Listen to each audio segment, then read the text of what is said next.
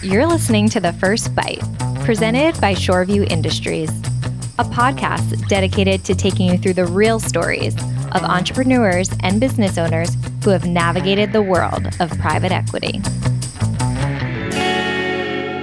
Welcome, everyone, to the show. I'm your host, Brittany Upman. And I'm Peter Zimmerman. Our conversation today explores a number of topics near and dear to many family business owners from three really unique perspectives. Our guests include a family business owner who sought out a private equity partner to help him accelerate growth, as well as transition out of the day-to-day operations of the business, the CEO who was recruited to replace him, and our colleague at Shoreview who's had a front row seat over the last 5 years. We get into a number of topics, including one of the most unique origin stories for a business that I've heard in a long time, which involves a chinchilla farm.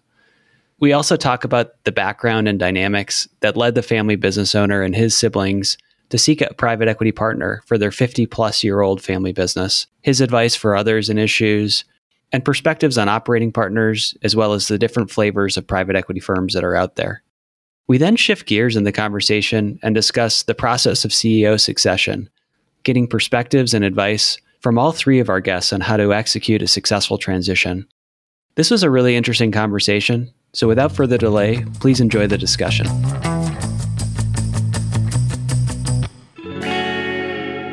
Today, we're looking forward to exploring the topic of succession planning. To do that, we have three special guests that I wanted to take a minute to introduce. First, we have Chief Executive Officer of Avidity Science, Doug Losey. Hey, Doug. Hey, Brittany. Thanks for joining us today. We also have former CEO, continuing owner, and active board member of Avidity Science, Arthur Edstrom. Hi, Arthur. Good afternoon. Thank you very much for having me. Yes, looking forward to the conversation. And then finally, we have Shoreview partner, Scott Gage. Hey, Scott. Hi, Brittany. How are you? Good, thank you. And Scott, I know you've worked closely with both Doug and Arthur during the Avidity Shoreview partnership. And today, Avidity has grown into a global life sciences product business. Like most entrepreneurial stories, they tend to come from humble beginnings. Arthur, I think it would be interesting if you could take us back a little bit and share a little bit about what the early stages looked like for both you and the business.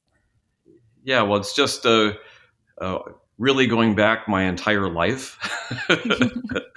My parents started a chinchilla ranch in Wisconsin, and that's the inkling of where this business all started. Was that my dad was a mechanical engineer by education and by the work that he did during the day, but in the morning and at night he was a chinchilla rancher, and it started with a few chinchillas in our basement. And when you get a few chinchillas in a basement, they're in cages, of course. All of a sudden, you go from having a few cages to having twice as many cages, and then we had cages not only in the basement, but then out in the shed, and then out in another shed, and then out in the barn. And the chinchillas grew from having a few to having many hundreds of cages of chinchillas. Wow. And the reason my parents decided to get into the chinchilla business was that my father was always very entrepreneurial and wanted to have his own business. And I think that his view was that chinchillas, that was his path to being able to be his own boss and to have a business that he could make a living from and be able to feed his family. So Arthur, how did you go from raising chinchillas to laboratory equipment? Yeah, it's quite the little step here over the last 50 years. With the chinchillas eat alfalfa hay, they eat Purina chinchou, and then they also drink water. And the most labor-intensive part, other than maybe baling some hay, once a year, was the water.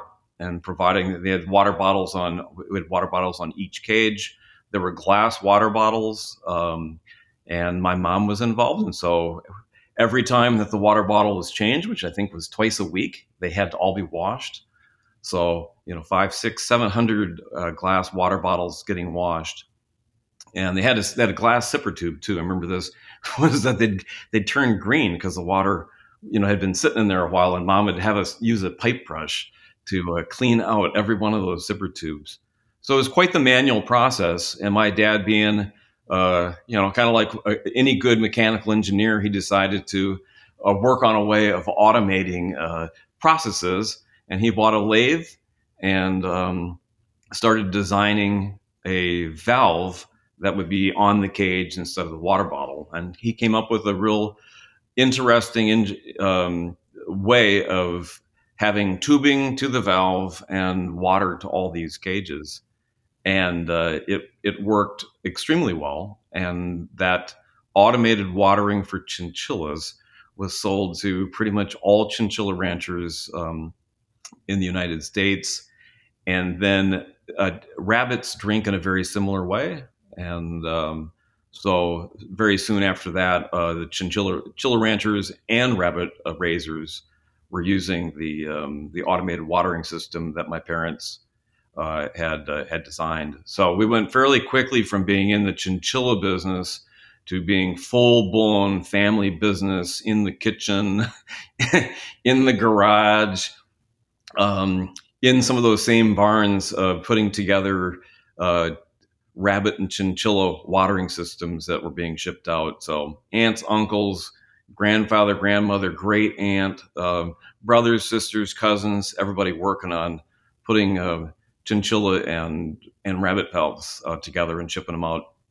Well, that sounds great to have all the family involved, and better than the story of your mom having to clean hundreds and hundreds of the watering systems beforehand. So that's great that it was automated. Curious though, having it been a closely family held business, what kind of led you to start considering partnering with private equity?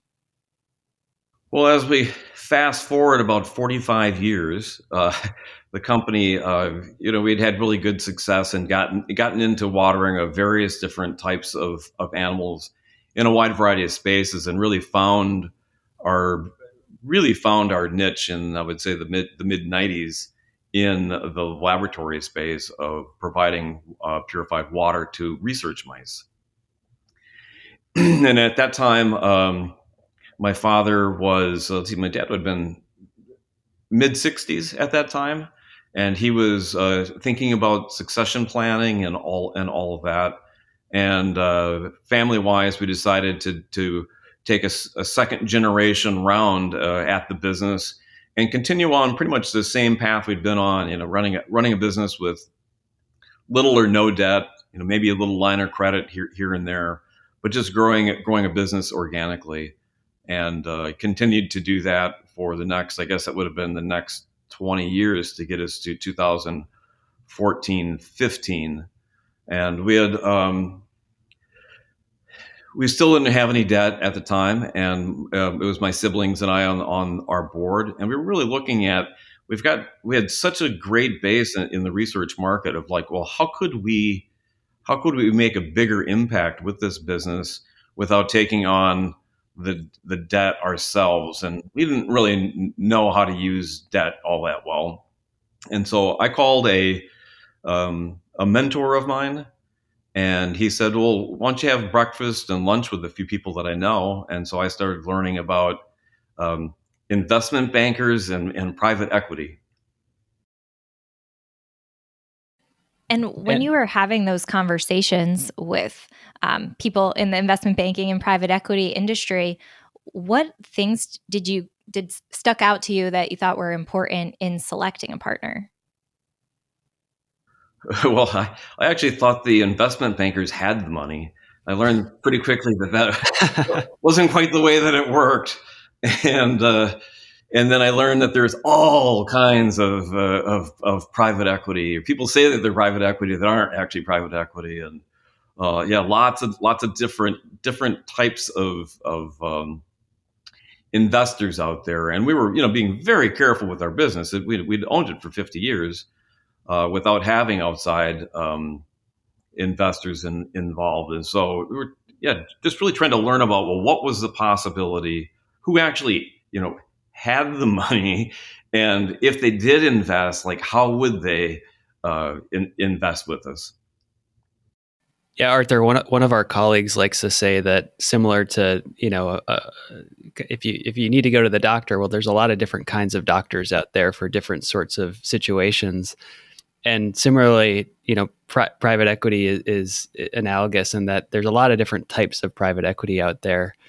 So as you think about that process that you went through, as you started to meet potential firms to partner with, and you put yourself back in your your shoes from that time period, what do you think the most important questions were that you asked people to help you vet whether they were the right fit for your family business or not?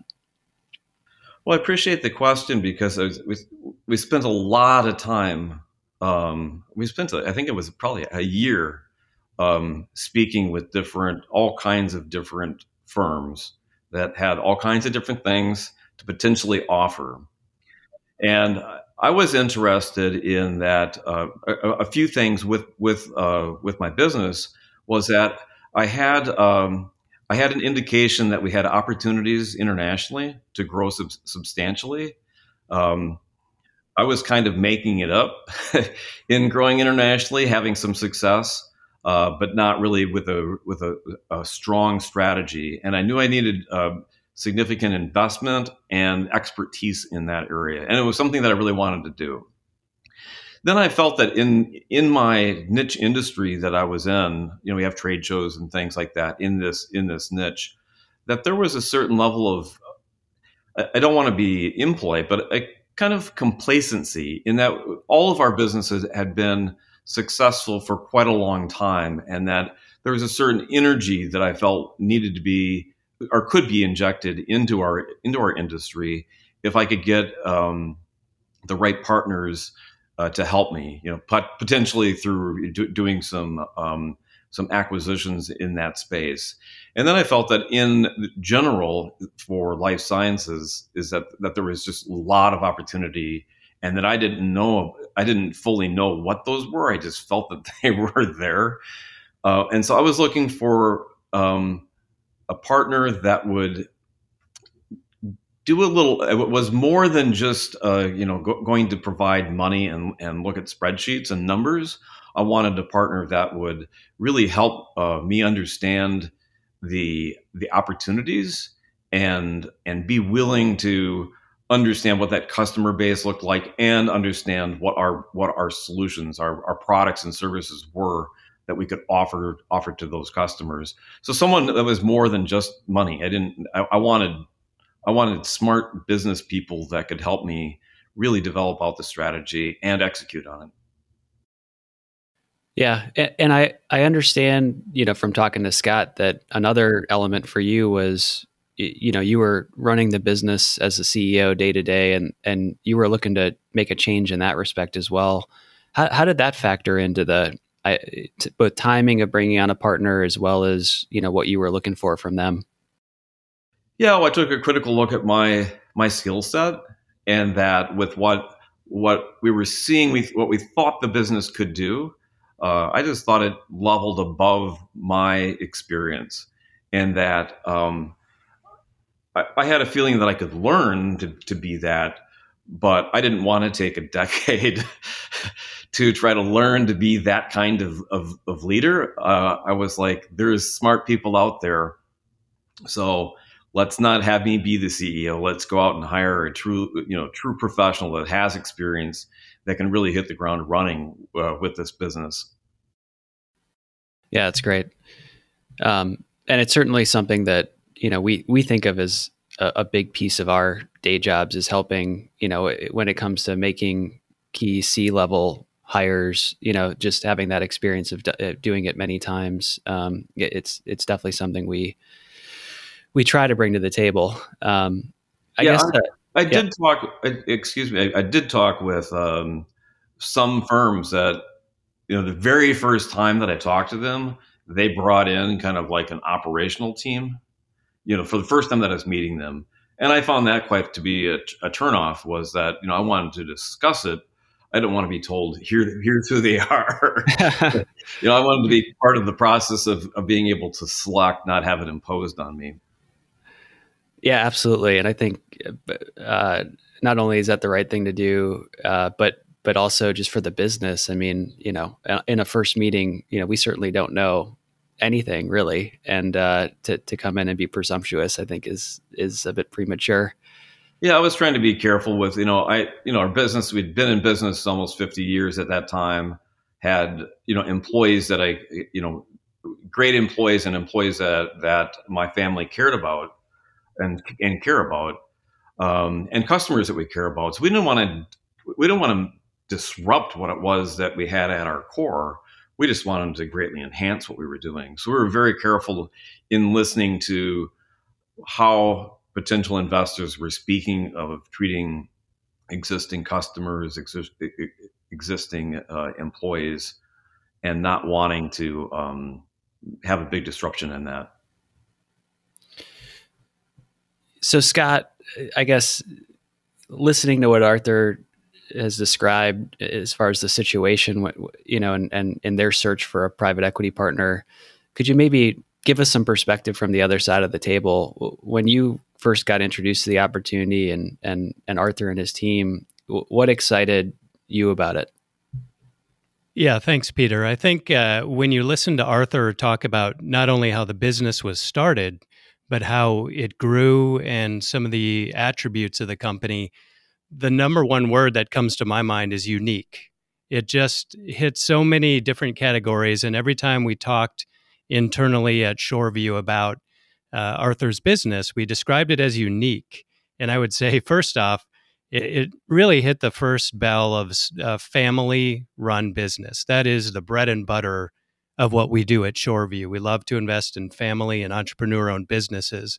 And at the time, the business was owned by Arthur and his three siblings, and they were the second generation in the family to be the owners of the company. And really, what's unique about that, they had a lot of second generation businesses. The family really kind of continues on with what was done by the first generation, but not here. The unique attribute was Arthur and his siblings had really taken the business to new levels, grown it, expanded internationally. It was just very impressive that the second generation here of the family had really taken the business to new levels. So we really saw that. And, I'd say from what was the business doing, we really liked the fact that it had a leadership position.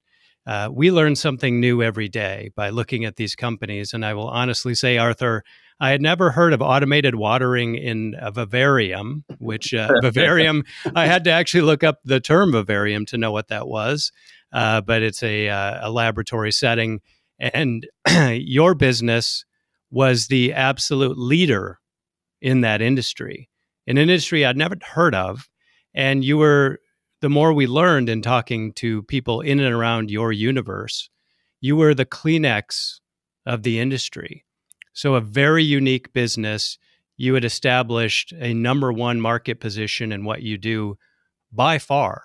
And that was really exciting to us. And I would say finally, Peter, what else did we like? We really liked the fact that while the second generation, Arthur and his siblings, had grown the business above and beyond what the first generation had, they were very unique in that they had taken steps to professionalize and institutionalize the business.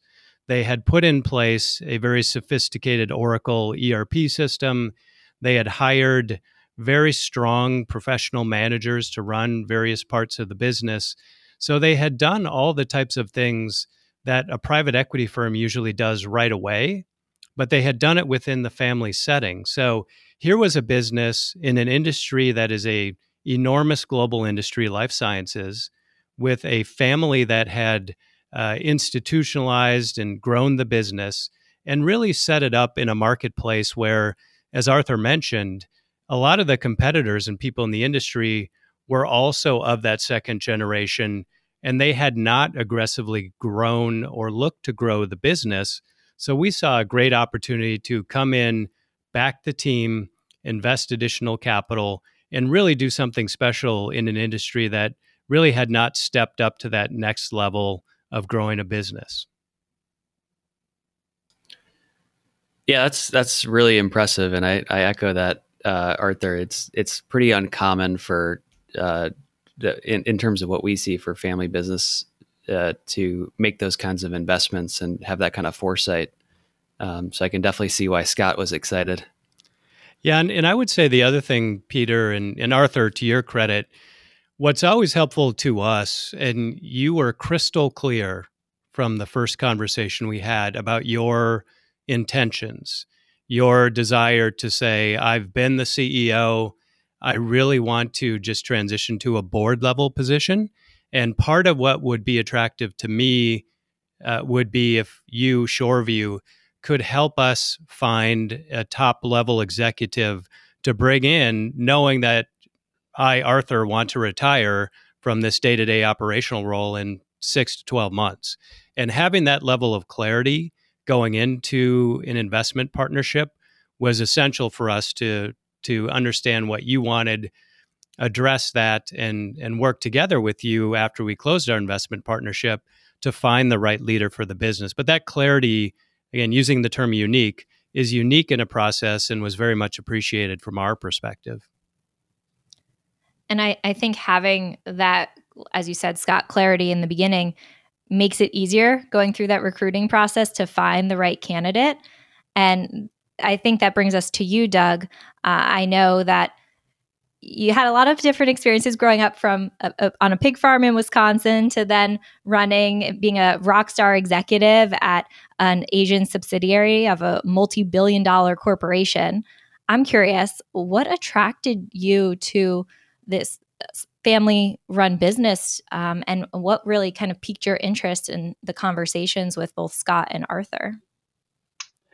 Well, yeah, thank you, Brittany, and it's a couple of interesting things happened along the way. Of course, I did spend a lot of time in a very large corporation, and what I was fortunate in my time there, I had some unique opportunities to really have the ability to influence and grow a business. In particular, my time in Asia was unique because in the big corporate monolith, we were able to make decisions and make stuff happen, which in many large companies can sometimes be difficult because of the bureaucracy and things like this.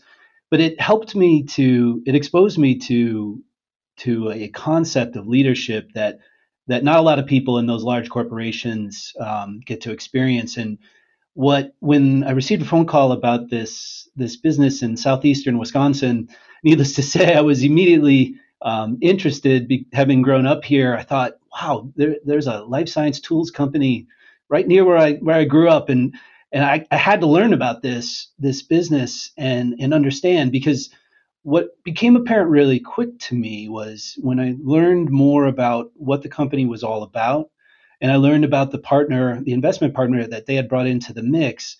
It really appeared to be another opportunity to experience and really drive growth, sustainable, profitable growth in an entity, and really be dynamic. And I think that ability to be dynamic, which was really grounded in having a great business to start with, and the right partner who is supportive of a growth strategy, was an opportunity that was too good to pass up, and made that decision to join the company and begin the journey. And Arthur, from your perspective, you were running the day to day for many years. I'm sure going through the recruiting process and thinking about bringing on a CEO, I know that's where your head was at going into it, but did you have any initial concerns about taking that step back from the day to day and having someone like Doug come in and come on board as CEO? Maybe I should have. No, I was far down that path. I came to the realization that for a company like ours, in the position that we were in, that kind of a secret in this was that I needed to have the investment backing to even go out into the world to try to attract somebody like Doug to join our company. If we had still been completely private and debt not willing to have debt and all of that. We were in a different boat to be able to attract talent. And by having the financial backing from Shoreview, it just opened up a whole world of opportunity for the type of talent that would want to join a company like ours. And without that, we wouldn't have the opportunity to have someone of Doug's caliber running our business.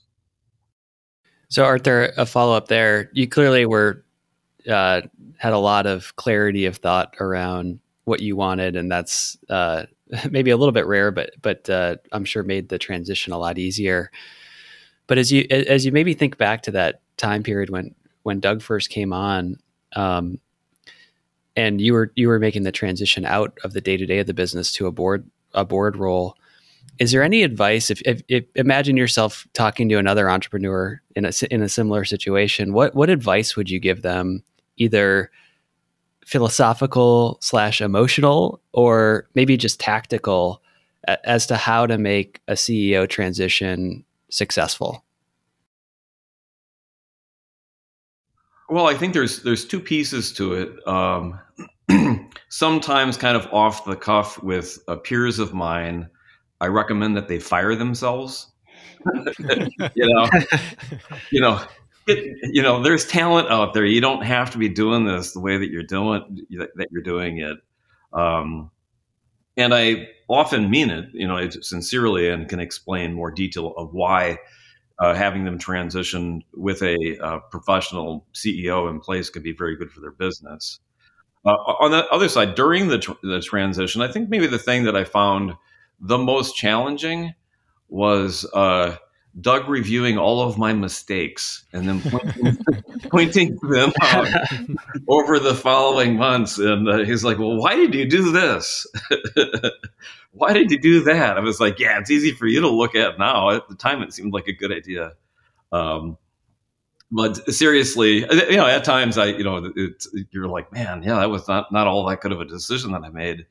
But I think it was a combination really of having Shoreview and myself as the board, and then working, as a team with Doug. I don't know. I'd say we hit the ground running. Yeah, that's great. And Doug, I want to turn the question around and basically flip it to you. As you think about giving advice to maybe somebody in a similar situation coming into a family-owned business, what are the one or two things that you would say or would advise them to do based on your experience that you think would help them be successful? Yeah. So what I didn't do was describe to Arthur the mistakes that we may have uncovered, because they weren't mistakes. Because the first thing that I would recommend anybody in the process that we took on here was, you really need to take a step and define reality. And you need to define reality in the lens by which you see the future of the business. And in some cases, that requires that you take a relatively harsh look at any and all decisions. But you have to remember that those decisions were also made in a given context at a given period of time with a given set of unknowns. But if you, as a business leader coming into any business, especially one positioned for growth, defining reality across both functional and execution parameters is step one. And the extension of that, one of the things that I find to be really, really, really helpful when you go through that process is that you take a dedicated amount of time in those early several weeks, and you talk to people throughout the company. And it's more than just introducing yourself, but it's dedicating an hour of your time to talk to not just your staff and not just your staff, but people throughout the organization. And you ask them thought-provoking, open-ended questions about what's worked, what hasn't worked, what would they like to see, without making judgment. It's about collecting that feedback and that information, and then the ability to process that quickly and clearly all comes back to the ability to define reality, because you can't set an effective strategy for growth if you don't really know where your starting point is. And Arthur and his family made many, many great decisions along the way. It was my job to figure out, well, how did they come to that decision? What can I learn from those decisions, as well as the ones that maybe didn't work out the way they had wanted to? And then that only then can you really set the stage for continued growth in the business. So that for me is I'd recommend to anybody that defining reality in the harshest and most complete way possible very early on can set the stage for longer term success. Yeah, and we were joking. Arthur was joking about the mistakes you pointed out, but clearly there are a lot of good things happening in the business as well. As you think about, your first days on the job, what are those strengths that you noticed in the business that stand out to you? Yeah, so there are several. I think a couple that come to mind is, Scott mentioned earlier that the product portfolio was really viewed amongst our customer base as the Kleenex of the industry. I mean, it is not often. In fact, most people never get to have the opportunity to work in a business where you are the undoubted leader of a particular industry. And what that gives you is such a position of strength by which you can actually take the next steps in growing. It gives you, credibility that you can then extend into new and different areas that maybe you haven't played in historically. And that was fundamentally important to the building that business over 50 years. And what Arthur and the organization had done, coupled with that, had created a model of scalable operational excellence. So the business itself could support growth by just doing more of a lot of the great work that was already in place. Scott had talked about the professionalization. There were several steps that were taken along the way to really bring this company and position it for growth that a lot of small companies you wouldn't expect to have in place in those early days. And so in many cases, it was more about how do we refine and expand upon some of that foundational work rather than adding foundational elements in order to grow. Yeah, it sounds like a pretty good situation to step into. It was for somebody with your background. I'm curious, how do you go about taking that solid foundation and building on it, and sort of balancing shifting the mindset of the organization in certain ways while also preserving what's made it what it is to, at that point? Yeah, this is as I reflect back in those probably those first 6 months, this was what those first 6 months really represented. So you spend a bit of time defining reality, and then you really start to look at what your strategic framework needs to be, and fundamentally what we tried to do is as we defined reality and the opportunities, we tried to really simplify the core competencies of the business. What did we do that no one else in the world could just copy or say that they do? How do those core competencies then lend itself to developing a strategic growth plan? And some of that is, you have to have the willingness to be aspirational. The path forward is not necessarily very clear in those early days. So you have to force yourself to find and define some aspirations about where you can see this business going, understanding the big picture. And we did a lot of that work with the executive team in those early days, and it was about trying to find. A lot of times, it's very easy to find somebody that can tell you the 10 reasons why something can't happen. We tried to find the one reason that it could and focus on that and see how that could help formulate our strategy and ultimately define our path forward. But that was about shifting that mindset, moving from a high performing mindset to a high growth, high performing mindset. It's one of the important steps that I feel you need to take very early on in the process to get you on the right path. I'm curious, as you were going along, after that initial phase of assessing the company and where it was at, how did you and Arthur sort of build a cadence of, and how did you draw upon his experience and knowledge base that was obviously steeped in the business to help you be successful in the role? Arthur, do you let him go first, or would you like me to? I mostly stayed out of the way.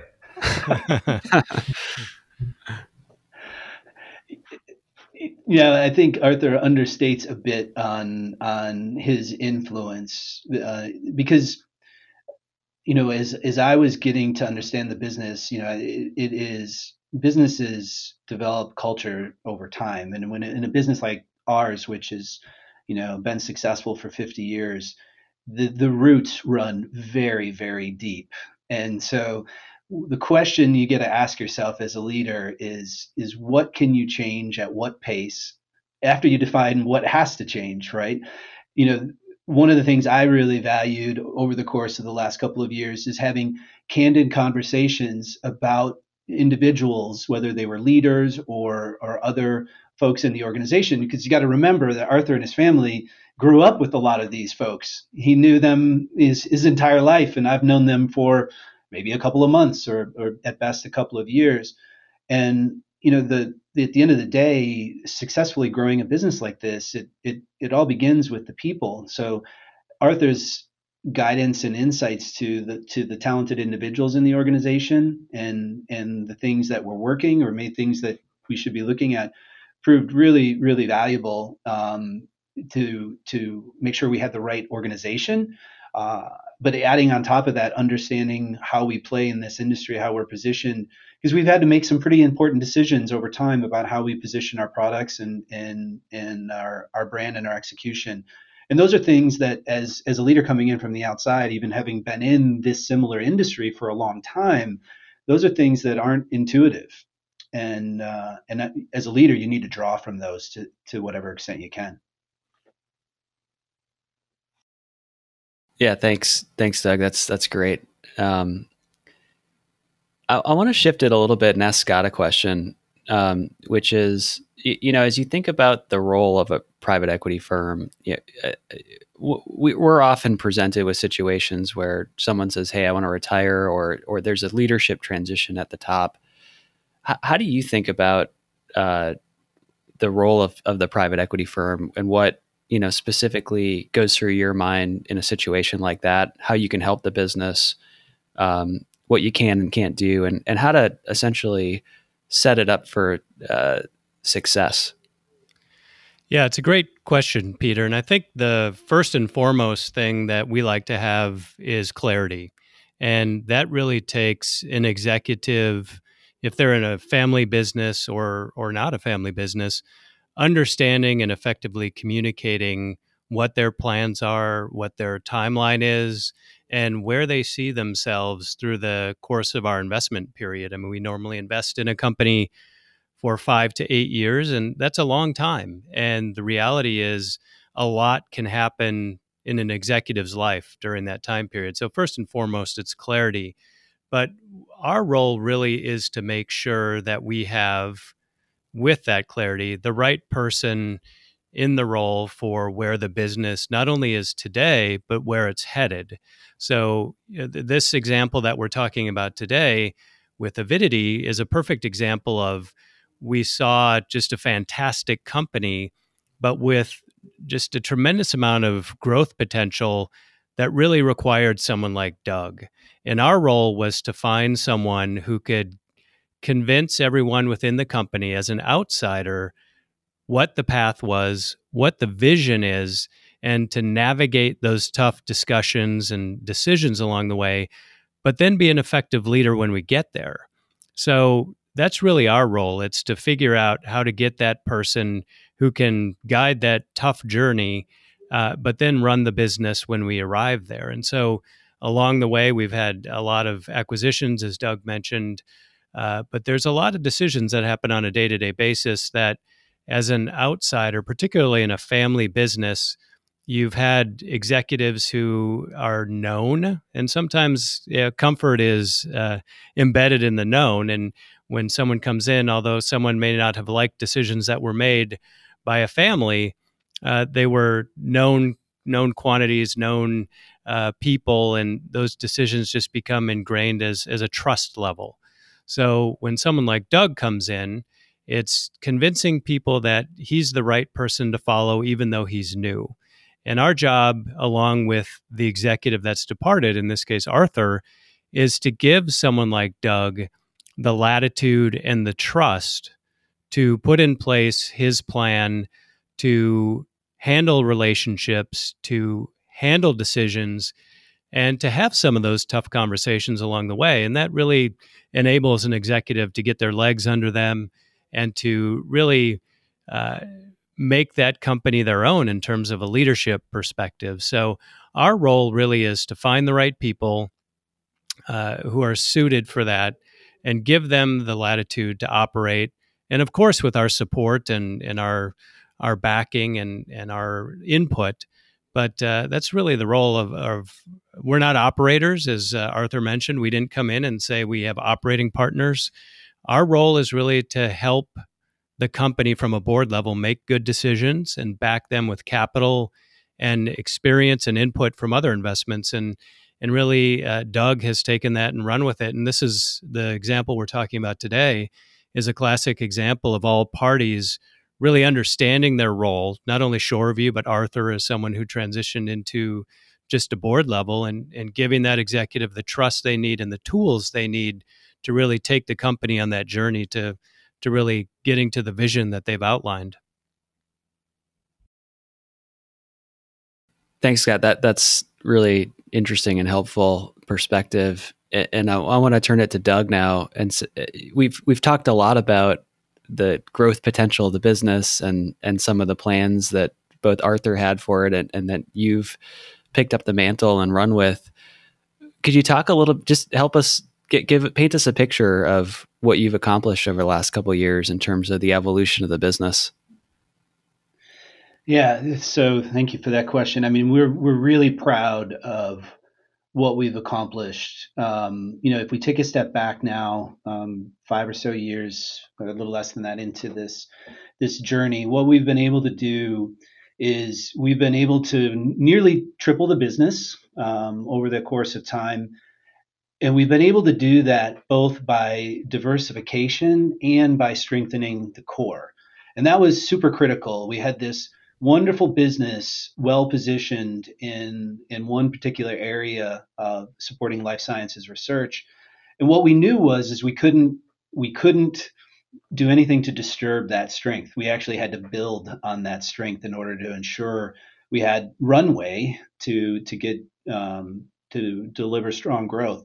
And what that's entailed for us over the last couple of years is we've completed a handful of acquisitions, which have provided the diversification both in product as well as in region. So, the business was very, very strong in North America, dominated, 80+% of the business was in this region, and had made some interesting inroads to other parts of the world.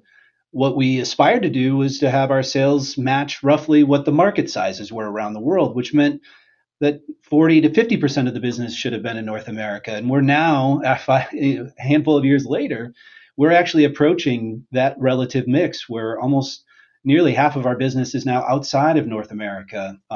And so that global foundation, along with a strengthened core business, and then we've been able to diversify in supporting other areas of research, all leveraging those core competencies I talked about earlier. It's all about how can we make sure we understand really what we're good at, and can we expand that in ways into new products and new parts of the world. So to sit here today, where just a couple of years ago we had one location in the U.S. and now we have a location in the U.S., Europe, Japan, China. It's humbling to think how quickly all this has transpired over the past couple of years. But I do think it is a testament to the model that Shoreview and Arthur have created in terms of how the business is supported. From the jump, when we built our first strategic plan, we said this is what we want to do. We're committed to diversification, growing around the world, and strengthening our core. And we've had in the course of this conversation, it might sound like the whole thing was easy. I can assure you there were some bumps in the road along the way. And to have the support on an ongoing basis when we find out things that do go well and things that we need to adjust, and having the guidance and the engagement to make the right decisions has been super critical to where we are and what it means to us now. I mean, we really think that the possibilities continue to expand. The flywheel of momentum that we all aspire to build in a given business. It's sometimes hard to get going, but once you get going, it really gets exciting, and we're really pleased as to how far we've come. Doug, that growth you described, that's really impressive. And Arthur, one last question I think would be interesting to leave our listeners with is, what has that been like for you from the board level to witness this business started as a chinchilla rancher business with your family, extended family? What has that been like for you to see the growth over the past several years? Well, one aspect of it has been a little surreal. It started with a marker on one page of a flipboard, of like, what could we do? And to see where we've come since that time it's really just stunning. And it does go back to my parents really building some just simple core values that have been followed in the company. I know my dad had the saying of the baker's dozen, which is, always give the customer just a little bit more than what they're expecting. And I think that we have followed that the entire time that our business has been in existence. And I know that Doug still follows that to this day. And the future for our business is fantastic. So I think Doug had a good word, humbling. Well, thank you, Doug, Scott, and Arthur. I really enjoyed this conversation. I think our listeners will too. It's amazing to see the relationship that the two of you have. And I think definitely, like Scott mentioned earlier, having that clarity going into the partnership and knowing, Arthur, what you and the goals of the family, what the goals look like, I think has really set up the team for success. So congrats on all of that. Look forward to continuing to watch the business grow. And to our listeners, thanks for tuning in. Until next time. Thank you for listening to The First Bite, presented by Shoreview Industries. We hope you enjoyed the show. To learn more about Shoreview or to get in touch, please go to our website at www.shoreview.com.